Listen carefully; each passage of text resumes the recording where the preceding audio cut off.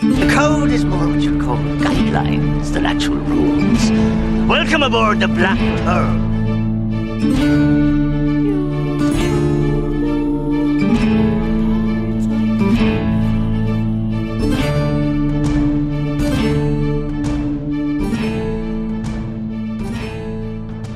Welcome to the Pirates of the Caribbean Minute, a daily podcast where we analyze, scrutinize, and plunder the Pirates of the Caribbean films one blimey minute at a time. I'm Scott Artis from Journal.com. And I'm Heather Artis from BlackPearlMinute.com. Thanks for joining us for minute 36 of The Curse of the Black Pearl.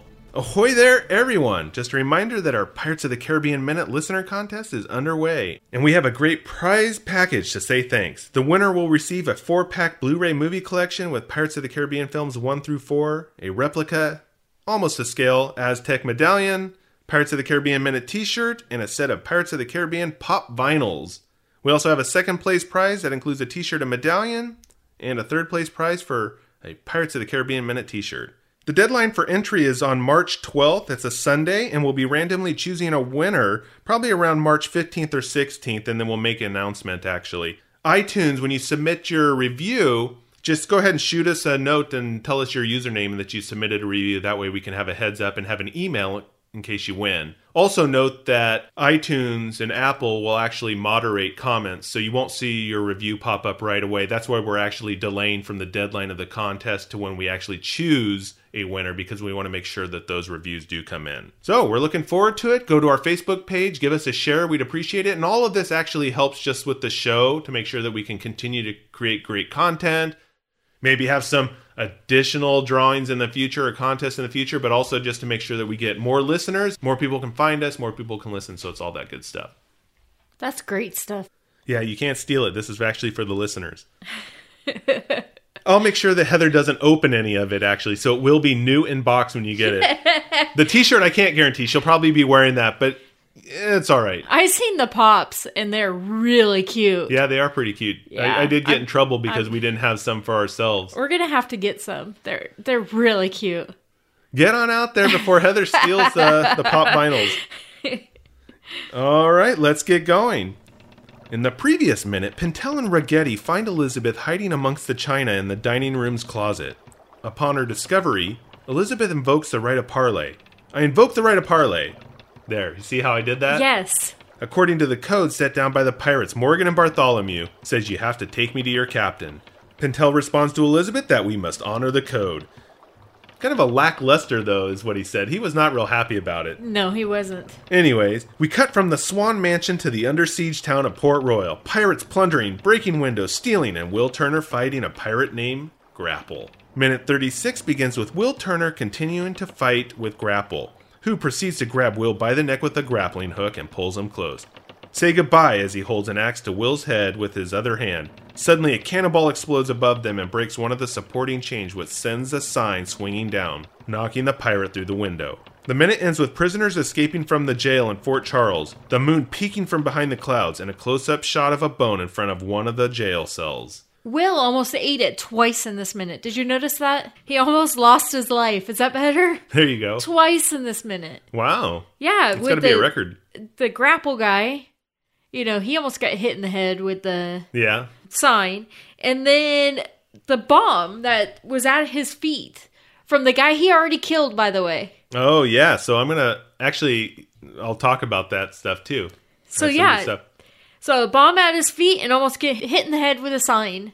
Or killed by Grapple. One or the other. He was almost killed by advertising. Yes. Grapple was. That he was, or so we think. So I noticed you have a name for Grapple. Do you have any information on him? I do.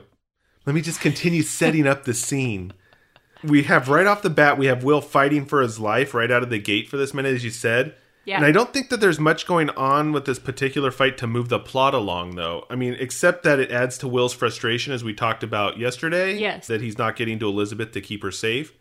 And it really keeps him in town and from spoiling the whole Elizabeth gets captured thing. So maybe it does have a thing to the plot anyways. But he is still in town. He's still fighting with Grapple.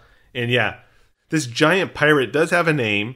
And I'm surmising that it was named after his weapon of choice, which is the grappling hook. not too far off there, I'm thinking that he's using a grappling hook. His name is Grapple. Just a spoiler, we may have somebody whose weapon of choice is a mallet, and you might be able to guess what his name is. That's coming up later on.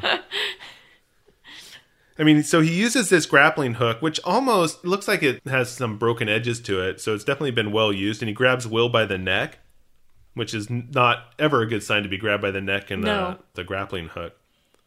Is that like being grabbed by the neck with a cane? No, I think this is worse. Oh.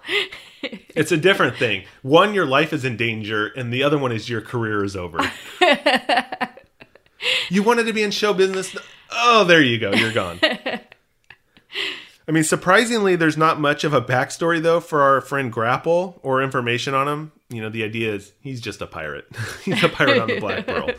But he was portrayed by Trevor Goddard, and he actually died while the film was in post-production in 2003. Oh, really? Yeah, he didn't see it go to theater, the finished product. Well, that's sad. Yeah, he was an English actor, and he was best known for playing Kano in the first Mortal Kombat film and Lieutenant Commander Mick Brumby on Jag. We never watched Jag, so I don't know. I really have a clue. But in his last screen appearance, which was Pirates of the Caribbean, he played our pirate friend Grapple, who gets killed by advertising and a window. And another instance of bad form, to quote Captain Hook, we completely dropped the ball and forgot to introduce a couple of other pirates we saw during the initial raid. We'll get back to those as they reappear, so we won't just rehash it. We are going to introduce them later on. Because they come back. Yeah. Well, we see him again. So that will be... We'll go ahead and address that later. This was really the first one that has already made a comeback, and that's Jacoby. I think is that Blackbeard pirate? Yeah. Oh, okay. I can't even believe we forgot to talk about him or even give his name. The crazy Blackbeard pirate guy. I think it's Jacoby, or Jacoby's not a name, right? I would go with Jacoby. You know, I remember an old commercial, and I don't know if it was only in the Sacramento area when I was a kid, but it was like Jacoby and Myers. Yes. Yes. It was a law firm, right? Yeah, so we grew up in kind of the greater Sacramento area in California, and there was always a commercial Jacoby and Myers. So that's why I go Jacoby when I see this. That's funny because it's funny because it's been so long since we've seen it. And it's just funny that because it seemed like it was just there always. Yeah. That's how that advertising sticks, man. Jacoby. Advertising is killing me. Yeah. But anyways, Jacoby, at least that's how we're going with his name, is the pirate who inspired Blackbeard, and we talked quite a bit about him last week, but we failed to give you his name. That is just truly Captain Hook bad form right there, for sure. We are right. Yes, we see him alive, and we'll get to that in a second, but he makes a reappearance. A shocking reappearance that soils the underpants of Will Turner. I think it just fries his brain, actually. He's like, God, maybe I need to go back and practice throwing swords and axes because I obviously didn't hit that guy right. I stuck the sword in the wall, but I can't stick it in a guy. Yeah, so I mean, you know, he's rethinking all that. So Jacoby is also, surprised, a Black Pearl crew member, and we have seen his weapons of choice already, which is... the bomb. The Jacoby. No, just kidding. It's actually hand grenades. Hand grenades. I call them the bombs. I don't. Maybe because they just resemble more bombs to me than grenades. Yeah, they look like the traditional cartoon bomb. That's a round kind of bowling ball with a fuse. Yeah. And that's essentially what they were. There was a kind of metal canister that had a fuse on it with gunpowder inside or powder inside that would explode when you lit it. Interesting note. In the first draft of the screenplay for The Curse of the Black Pearl, Jacoby's role was slightly larger. So Jacoby replaced Pintel as the one who was shot by Hector Barbosa and replaced Bosun as the one who said, "You brought us the wrong person." So he had a larger role at first in the first draft, and then it kind of went away as they started to add some of these other characters to the draft or to the screenplay. That's kind of sad for Jacoby. He never really saw it, though. It was not like it was in the... wasn't in the script. It was just the original. Yeah, the draft. And so I don't think that he really saw that. I think that the product that he saw, that it had all these other characters in it. So it was not like he was signed on and then all of a sudden he's seeing his role reduced. Okay. So definitely not. So it wasn't the guy, it was the character. Exactly. Okay. Yeah, so from the draft of the screenplay. And Jacoby, our pirate here, our Blackbeard inspiration, was played by Vince Lozano, and his film credits include Ed TV, Father of the Bride 2, an episode of American Horror Story Hotel, and he made his motion picture debut in Encino Man. So nothing really there that's pirate related. I just thought I'd throw it in there Stuff because he was seen, though. Yeah, Encino Man, and there was like an uncredited role, or he wasn't named in that, so he's kind of more of an extra or something. But I think the big score with Jacoby, listening to Gore Verbinski talk, and he's the director, by the way, about Jacoby, and he and Johnny Depp were laughing about it because they were saying that this poor guy just had a rough time with this outfit. Not that necessarily he was complaining, he was actually really good about it, but the fact, or maybe I'll just give you the actual quote, that poor bastard had to have his beard lit for every take and use incense. The poor bastard is how they actually characterize it. So I guess the cast, from what I understand, is they started jiving him about it and asking, what scent are you sporting today? All these different things. They were just really making fun of him, giving him a bad time on the set about it. And Gore said that 2 minutes before filming would begin, or they would actually do a take or a scene, somebody would shout out, "Light the beard!" And then they'd have to wait to get it started. I hope the poor guy didn't have allergies. Yeah. I was hoping. Could you imagine with the incense? I was hoping they were using some kind of, something that wasn't actually smelly. Because, this pirate's running around. He smells like lavender. Oh, that's a pretty pirate. You're making me sleepy. Yeah, incense and pirates, not two things that you'd think of going together. No. So, it seemed like a get-up he had on, too.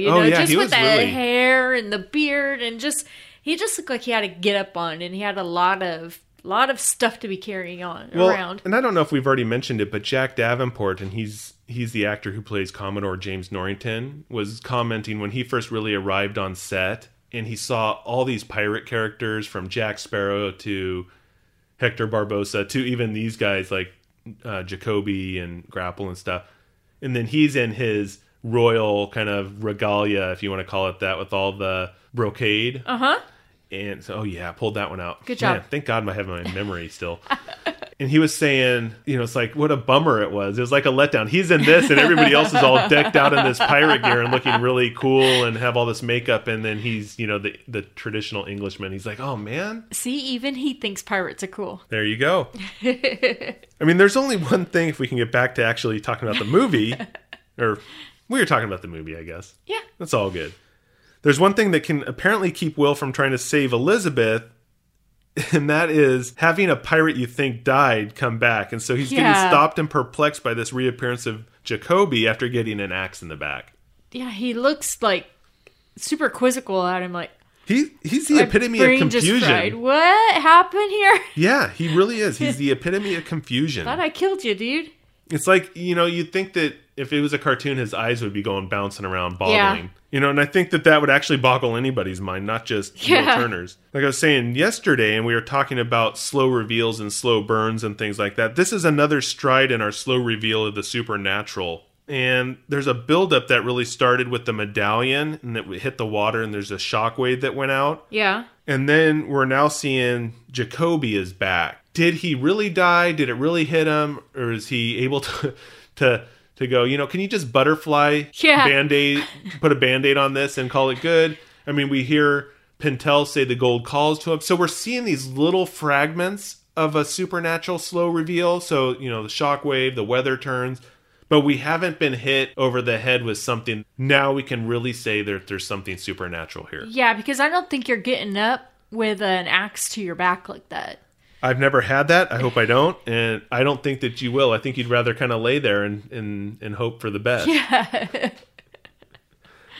So, that definitely shocks Will. The other thing that shocks Will is the misfire from that hand grenade. I mean, he's like, oh. Yeah, he thought that he actually had time to think, this is it for me. Yeah. Or it's going to blast my goods off because it's down there. How can I get away quick enough? Yeah. Oh, it fizzled out. Yeah, it's not like he can just jetpack himself out of there. No. Really is a good thing that misfires were common for the day, because he gets knocked out instead of blown up, or at least part of blown up. And there's nothing probably more, blown up is worrisome as it is. Part blown up isn't good. Back in the 17th or the 18th century, it's definitely not good. No. Yeah. No. Medical was not good back then, people. Yeah, it's just amazing that, people survived, actually, some of the stuff that they did. It's pretty crazy, and how resilient the human body can be, for sure. Super strong to survive some of that stuff, man. I could do it. You couldn't. Probably. Yes. I mean, I do have a problem, though, with part of this scene. Of course you do. The knockout. I have a problem with the knockout. Okay, what's the problem? It didn't quite look right to me. It looked like he more got tapped than a blow to the noggin that would actually knock you out. I didn't buy it. Didn't it go donk? You do Foley stuff on this podcast and this show all the time.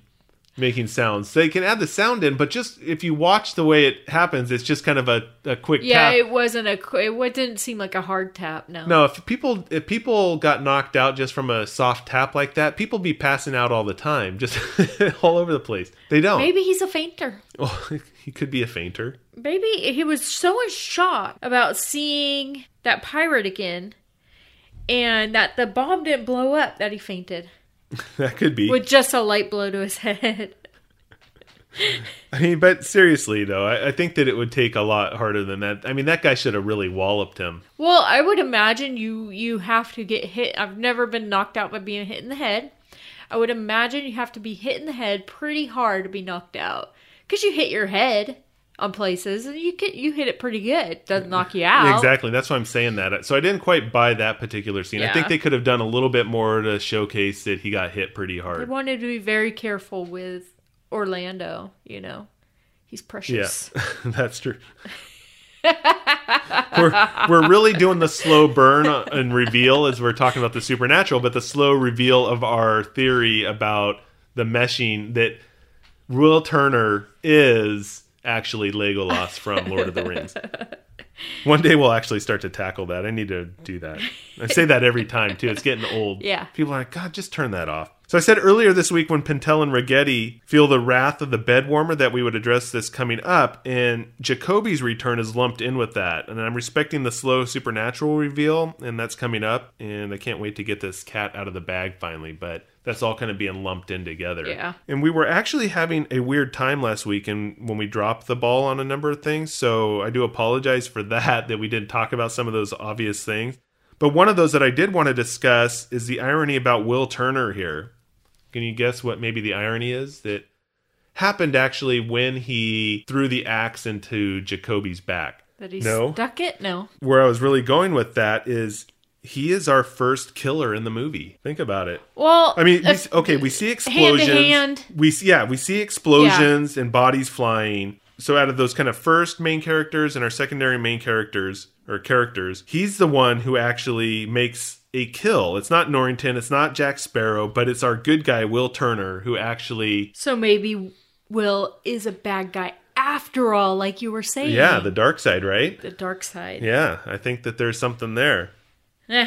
I think he's just trying to get rid of the pirate that was trying to kill him. But I think it's an interesting twist because you don't often see that in movies and films where the good guy is usually the first one to make the kill always. It's I guess for something like this, it is, especially a swashbuckler film, you don't usually see that. You always see something that leads up to that. And usually killing somebody is not the first option for our good guys. Usually there's something else there first.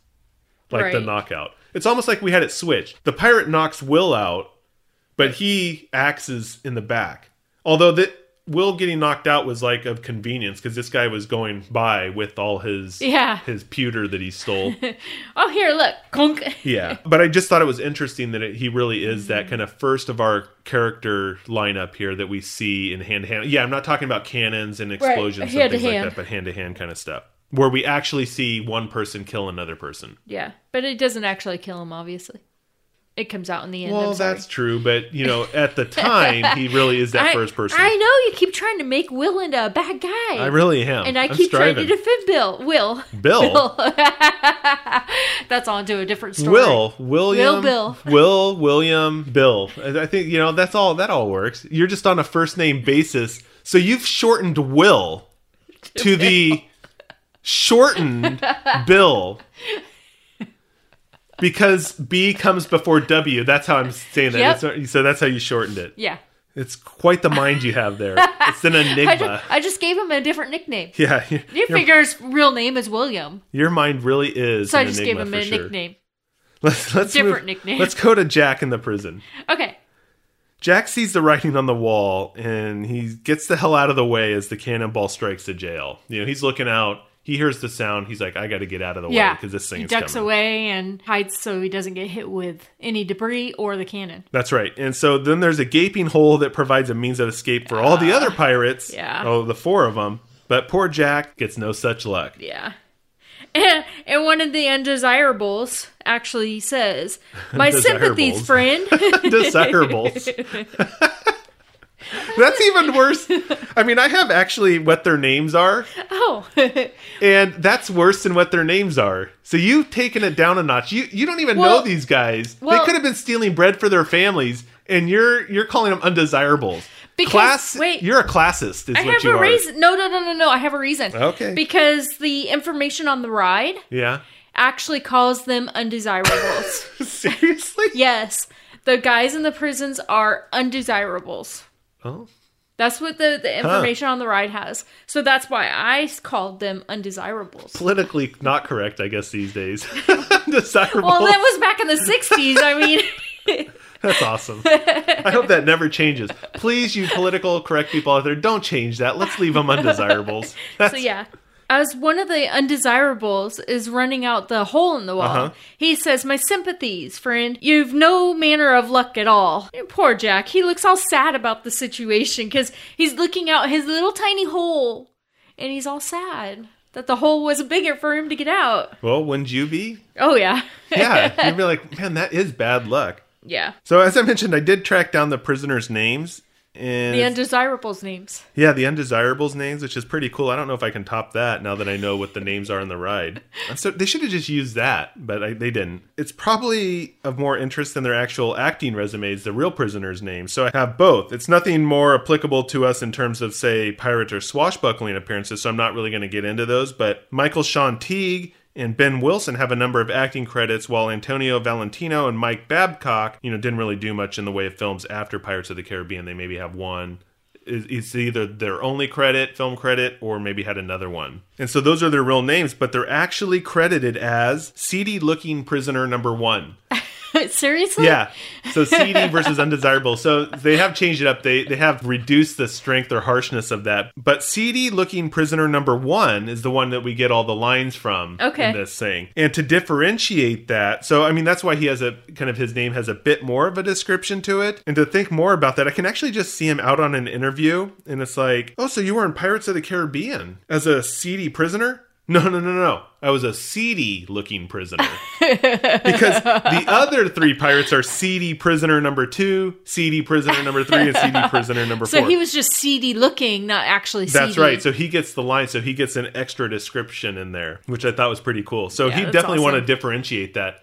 Yes. Or have an error on there. He goes, no, that's actually seedy-looking, and he'd handwrite it in for him. But more importantly, we get an important and continually developing plot point, I think, with Jack here. Besides our seedy prisoners that are escaping, and the fact, like Heather just said, that the prisoners say he has no manner of luck. And we've seen that with his sinking Jolly Mon, which is that boat that he came to Port Royal in, rescuing Elizabeth and getting captured and not being able to get out of the cell like the other prisoners. He does have this manner of luck that propels him forward. So we see that he doesn't necessarily have some luck, but he does have some luck. It's like different degrees of having luck. And really where I'm going with this as far as a plot point, or at least, maybe a plot point, it's just that Jack is incapable of escaping from anything on his own. He always needs the help of others or someone to escape. This is definitely something you should keep an eye out for as we move forward in the movie and see if this indeed works out. But just watch, when Jack escapes, he's always needing the help of somebody to make that happen. He doesn't ever escape himself. Like the prisoners, the bomb opens the cell or the wall and they're able to get out with no one's help but their own. Jack cannot make that happen. He always needs somebody to help escape. So just watch for it when we see that Jack needs to come forward. Because Gillette... He used Gillette and Elizabeth to escape. He needed that. It's not like he just dove off the dock. He did a swan dive off the dock and escaped in the water. He actually needed them. And he says... Once the handcuffs are on, finally, he was waiting for it. He needed that. He needed those pieces to come together. He needed those people to do that. Huh. Very interesting. Yeah, so hidden plot point. So there you go. Or kind of hidden plot point or something. All of his things are like this. So it's something to keep an eye on. But that is my sneakiness of the week, or at least putting that in something to kind of a theory to check it out. Very interesting. I don't know if you have any more on the prisoners or that cell scene. If you don't, Nope. I wanted to mention the hidden Mickey. I have it in I was my waiting notes for you. also. I was waiting for you to say, "Hey, Mickey, you're so fun," but you didn't. So it's in this minute that we have an official hidden Mickey Mouse, or at least the hidden Mickey head, and it's an ode to Disney, obviously. And the canon. So the scene is when the prisoners are escaping from the fort and they're going out the hole in the wall. The cannon on Fort Charles, we pan up to see it, and a plume of smoke billows out and forms a very brief Mickey Mouse head. Yeah. So you have the two ears. It's kind of the three-circle emblem. Right. The ears and then the head. It's very quick, though. You have to know it's there to be able to see it. Yeah, it's pretty. It goes by really quick, and it's not something that. And when I say official, because there's some that are maybe out there that people kind of think that are hidden in some animation and stuff. Yeah. But this one is actually identified as being one of those, and even the writers acknowledge that it's there. Yeah. There's been approximately 1,000 hidden Mickeys that have been recorded, and although they have been recorded, the Walt Disney Company itself, or Disney, has never compiled a complete list of all the known or deliberate Mickeys, and those are ones that were either created by an Imagineer or Disney cast member. So there is no way to confirm or disprove any reported Mickey sightings because they don't really come out and just tell you that they're there. Oh, huh. So that's why you have some that are maybe harder to see than others. Yeah. They do show up because Disney has never really endorsed any of those, at least not yet that I know of. The Imagineers just throw them in. And... Yeah.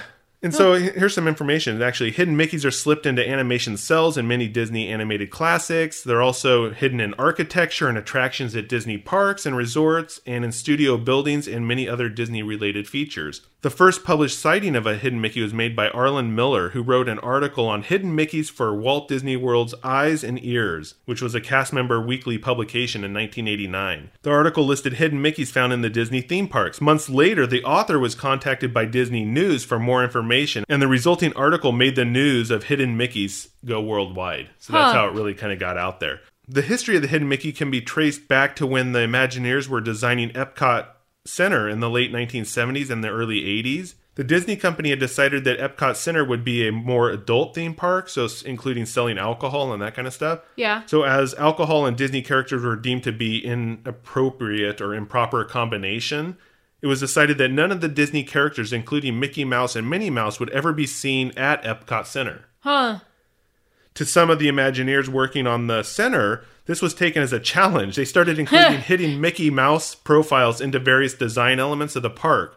As the park began to grow, guest comments led Disney to include the characters in Epcot Center, but tradition was well established by that point.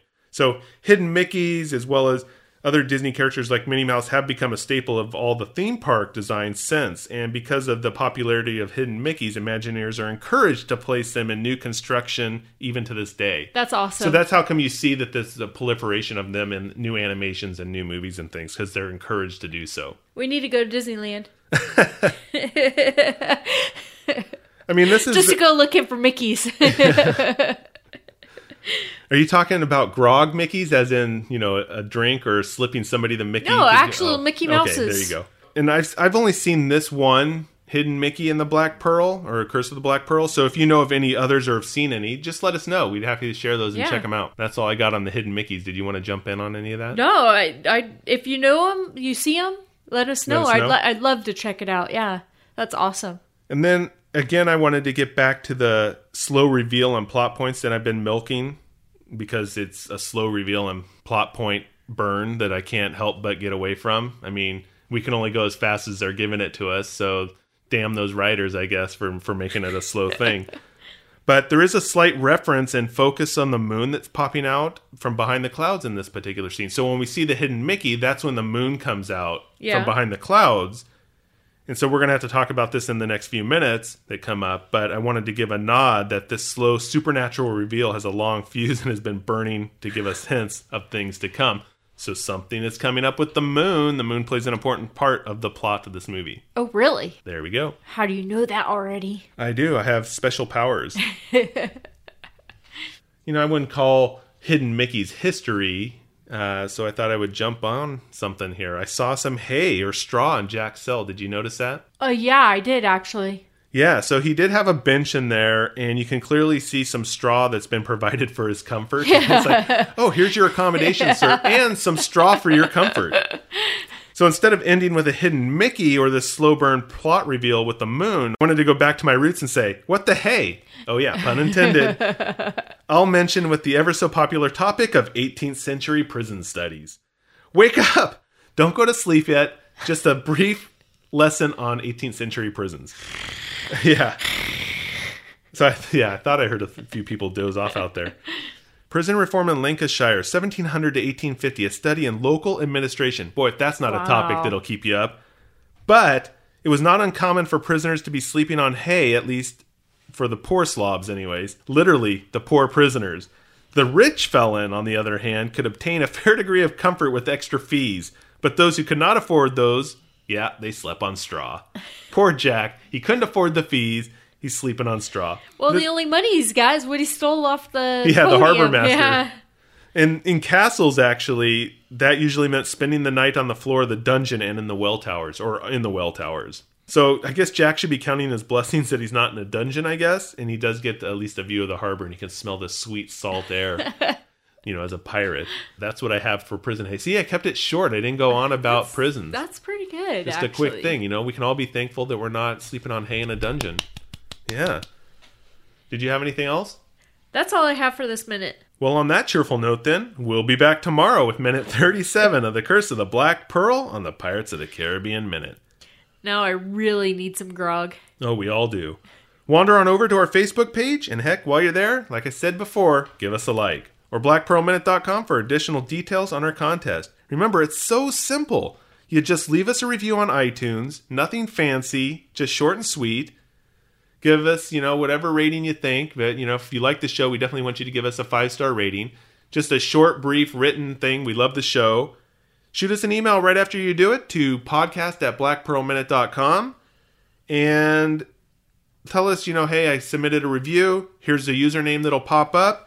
And then that way we have an email with a username in case you win and we can contact you. So Methinks you should really submit a review. Yeah, so go for it and you get some cool stuff. So visit us on Facebook or blackpearlminute.com and facebook.com/blackpearlminute. And you can go ahead and enter. It's really easy. So until then, let's keep the horn swoggling to a minimum.